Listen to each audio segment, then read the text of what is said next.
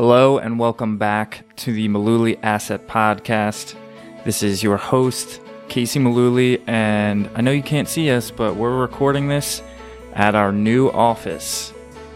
That's right. This is our first podcast episode at the new office. Same old style. I've got Tom and Brendan here with me this week, and we're going to jump right into it. Hope you enjoy. So we're recording this on August 26th of 2021, and it's now official. The S&P 500 has hit a new all-time high in every single month of this year. 8 for 8. It's batting 1,000, guys. It kind of reminds me of 1987, because it's exactly what happened in 1987. We hit a new high in the S&P and the Dow for the first 8 months of the year. And then the next 2 months were less than optimal. Did something big happen? I've seen that comparison being made online on Twitter as well, but only one time in 2014 did the S&P 500 make a new high in every single year. So this is not normal. And we shouldn't get used to this. You took the words right out of my mouth. That was exactly where I was going with this. So the returns that we've seen really since March of 2020, so now a year and a half, we've gone 18 months. These returns are not to be expected. Yeah, I mean, so on the other side of that coin, though, I would say that doesn't necessarily mean that we have to have like a black swan event on the horizon just because things have been really good. It might just mean that, we have normal volatility that won't feel normal when it comes down the line. Doesn't mean we have to crash like we did in 1987. Volatility, after periods like what we're going through now, volatility always feels like it's above average when we start getting it. But then when you start looking at the numbers, they actually are pretty normal. So we'll have these periods where we have very low volatility in the market, and the market tends to go in one direction. Well, in the easy comparison, in recent memory, maybe not the same kind of stat line, but similar lack of volatility was 2017. Market was very good, and we had very little volatility, very little in terms of downside events to talk of. And 2018 turned out to not be such a great year in the market. I think we finished the year down 5% or something like that on the S&P, which was the first down year in a decade. Mm-hmm. Far from catastrophic, but I think that usually if you're in a good period of time, meaning low volatility, you should anticipate a return to at least normalcy on the other end of that. It doesn't have to correct in an equal and opposite manner, meaning catastrophe on the other side, but you're probably going to return to closer to historical averages, meaning we're probably going to see a 5 or a 10% drop at some point, and that's okay. It's normal. It begs the question, though, with consecutive months of hitting all-time highs, it makes me think of people who want to wait because the market can't keep going up like this. And they see a stat like this where the market has hit all-time highs in 8 consecutive months, and they're like, oh, I'm going to wait. And market just continues to make new highs. I also think that a person who's afraid of putting money to risk at all-time highs when things are good is the absolute last person who's going to step in and be a buyer when we do get the correction they think we're quote-unquote due for, as if that's a thing that exists on like a clock that we can say that we're due for anything. That's not how the market works, but you're going to buy when we're off 20%. Yeah, I agree. Those people vanish. They just vaporize when the market's down. I might consider myself amongst them. That's why a dollar cost average. I'm not trying to wait for a fat pitch. I'm going to be just as nervous as everybody else if we're 20, 30% off of the highs. Yeah. Mm-hmm. It'd be a great buying opportunity for those who have the courage then, but I think the people who talk about that and the people who actually do it, big discrepancy there. So it's, when we do get the eventual pullback, whether it's 5% or 10%, we'll get some folks that will come out of the woodwork and call and say, hey, what do you think we should be doing? Well, I think we should be acting normal because this is part of what we bake into the cake when we talk about what to expect from the market. The line that you coined, I don't know if you got it from somebody else or came up with it on your own, but the market returns are lumpy. They're like getting ketchup out of the ketchup jar. So some are going to come all at once and nothing for maybe a long time. But all this talk about, we haven't had a 5% drop for how many trading days? Over 200 trading days now. So we're talking about 10 months. 10 months of basically no direction. I mean, one direction only. Yep. It rarely stops at exactly 5%, right? Oh yeah, I mean, we talk about 5 and 10% just because they're thresholds, but we could solve not having a 5 or 10% pullback in 10 months by having a 17% pullback because it qualifies as both of those things and more. Right. Yep. And that's usually how it goes. Yeah. And that's, again, I wouldn't limit your statement about 5 or 10% being normal and probably nothing that we need to make wholesale changes over when we get to 17 or, I mean, we were in March of 2020 down 35% on the Dow, I think. Yeah. And we build portfolios that take into account that is going to occur too. It's also important to know that sometimes, where markets get overbought, that's a technical term. And I don't want to turn this into a technical lecture, but markets can relieve that overbought status by going sideways for 3 months, a year and a half.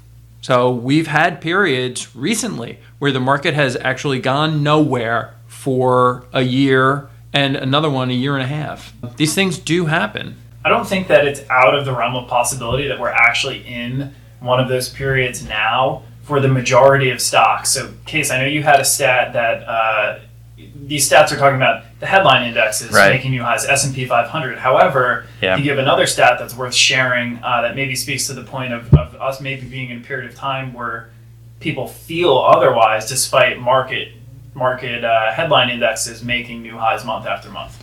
Right, so I pulled this from Andrew Thrasher on Twitter, who does great market research. And this was a tweet from last week when the S&P was down about 3% over 2 days.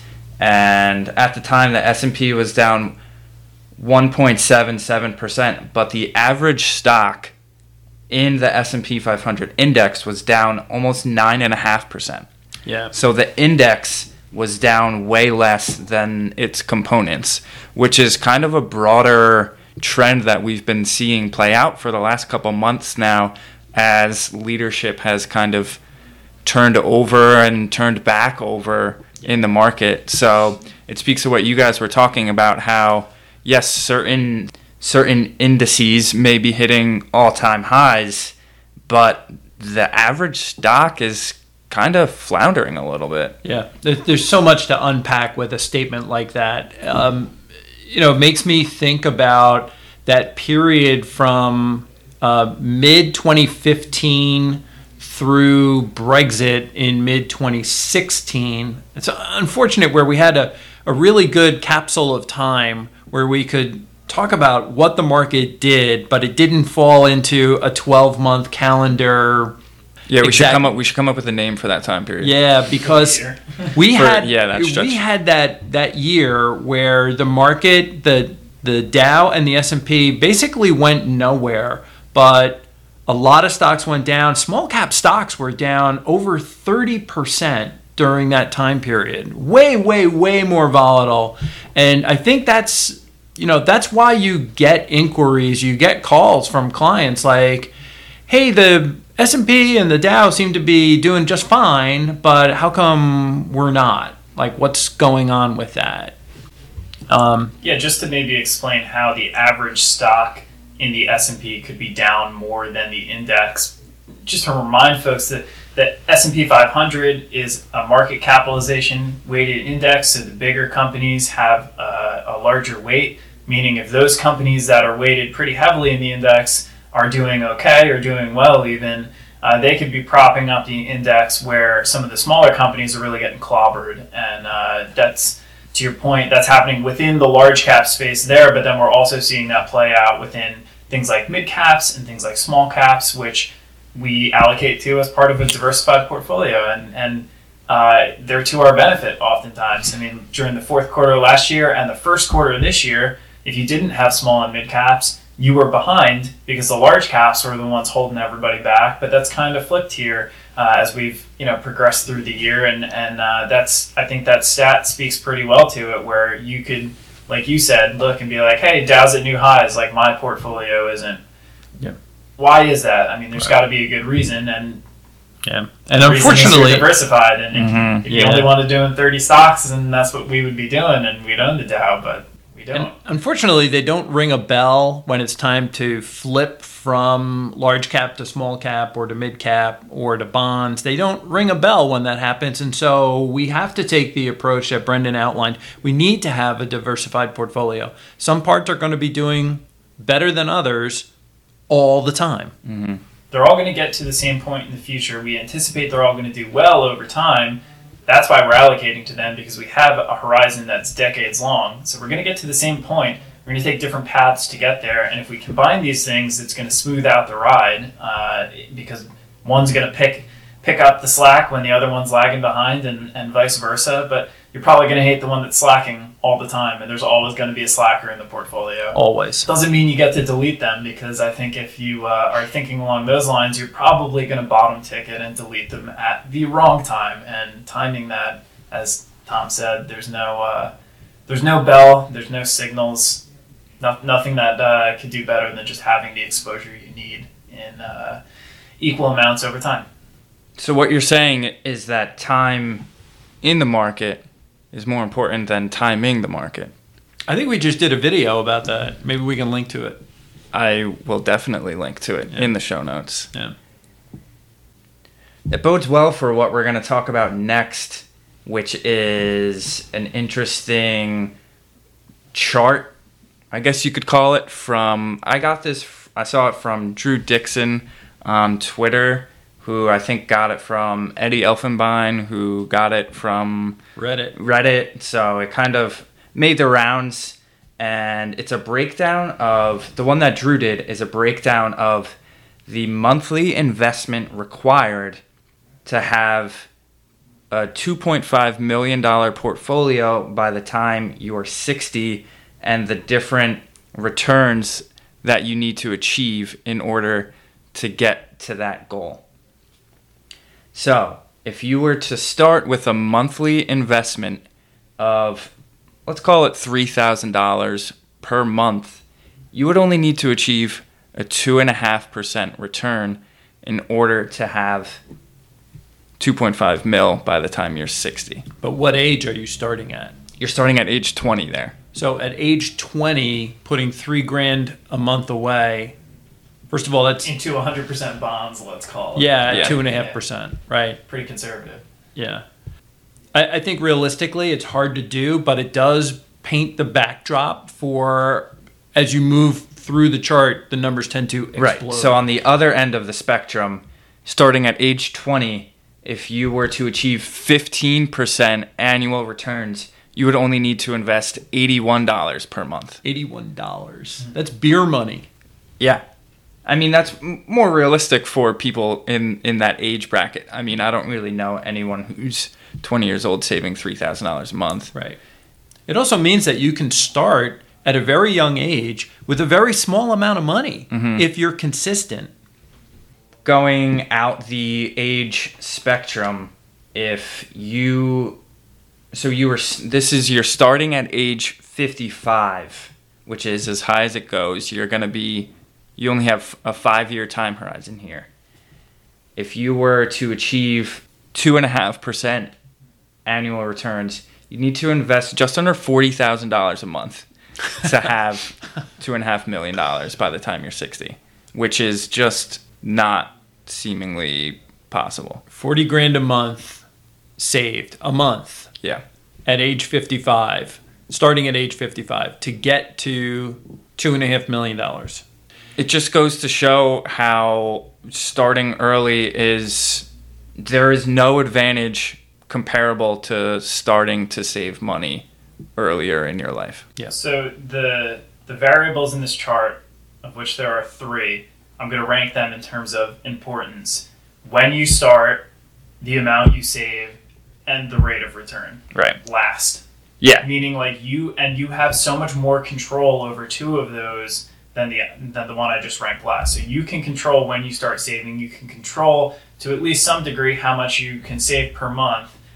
What you earn in the market is not necessarily up to you. You can position yourself to, accomplish what you'd like, but that's obviously not guaranteed. And it's interesting too that the longer your time horizon, the better your odds of compounding at a higher rate are, because you've got more time to leave it alone and grow the snowball. But that's in terms of priority there, that's how that chart breaks down. But time in the market being the most important one, right? And then savings, and then obviously you need some tailwind. That's such a big factor. A lot of people come to see us and we start to put together a financial plan for them, and it seems more often than I'd like, folks are interested in what can you do for us? Like, how much can you make for us?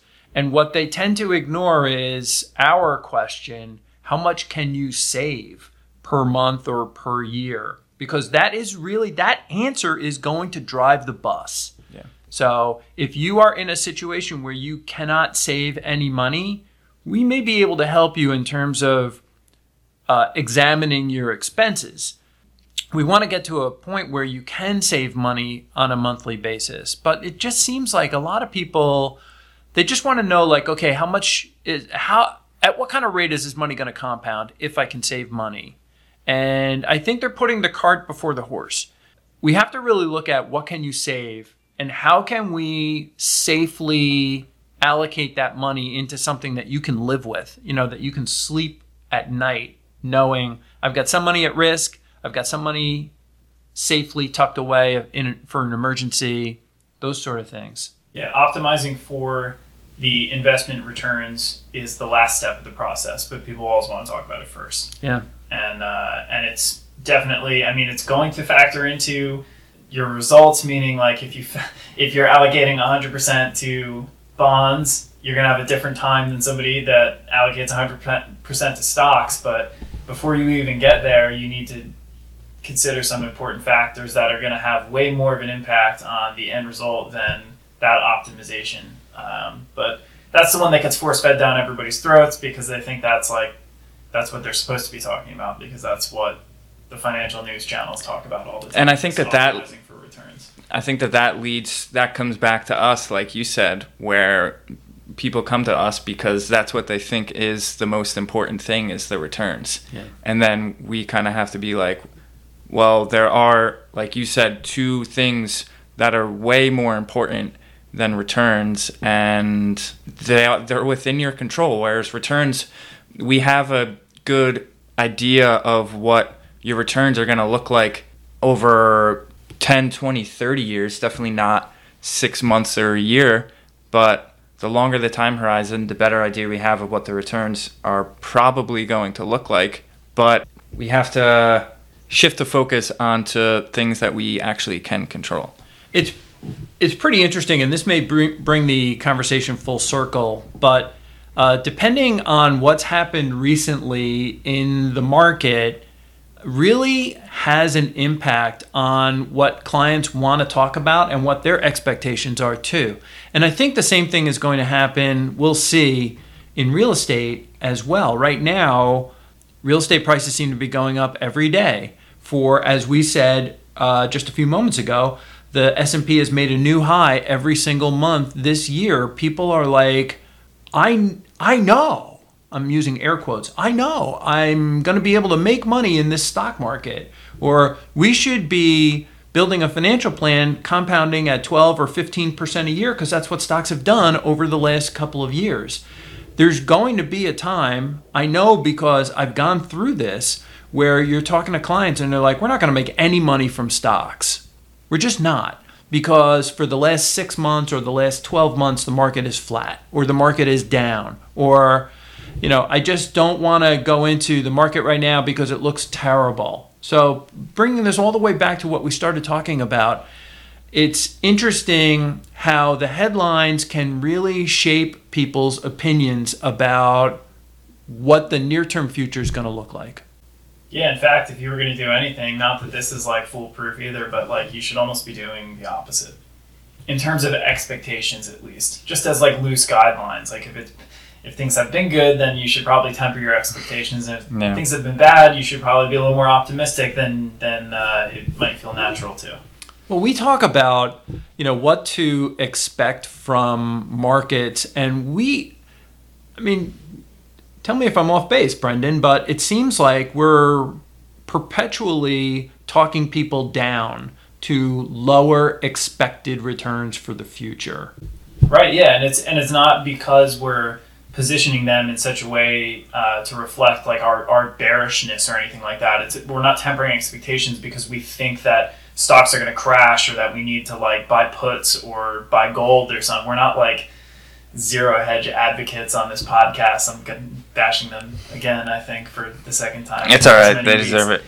Yeah, you're probably right. But so we're allocating the portfolios in such a way that we hope that the returns are going to be what they have historically or what they've looked like over the last couple of years. But we know that we're going to go through stretches where people are despondent, and like we need to factor that in too. We're going to have year or two or three stretches where stocks are just meandering or sideways, or they look bad in comparison to the alternatives out there in the world, and it's just realistic to try that. But yeah, it seems of late that since the line has gone up for the last couple of years, meaning stock market, that nothing like price to drive sentiment, right? That's right.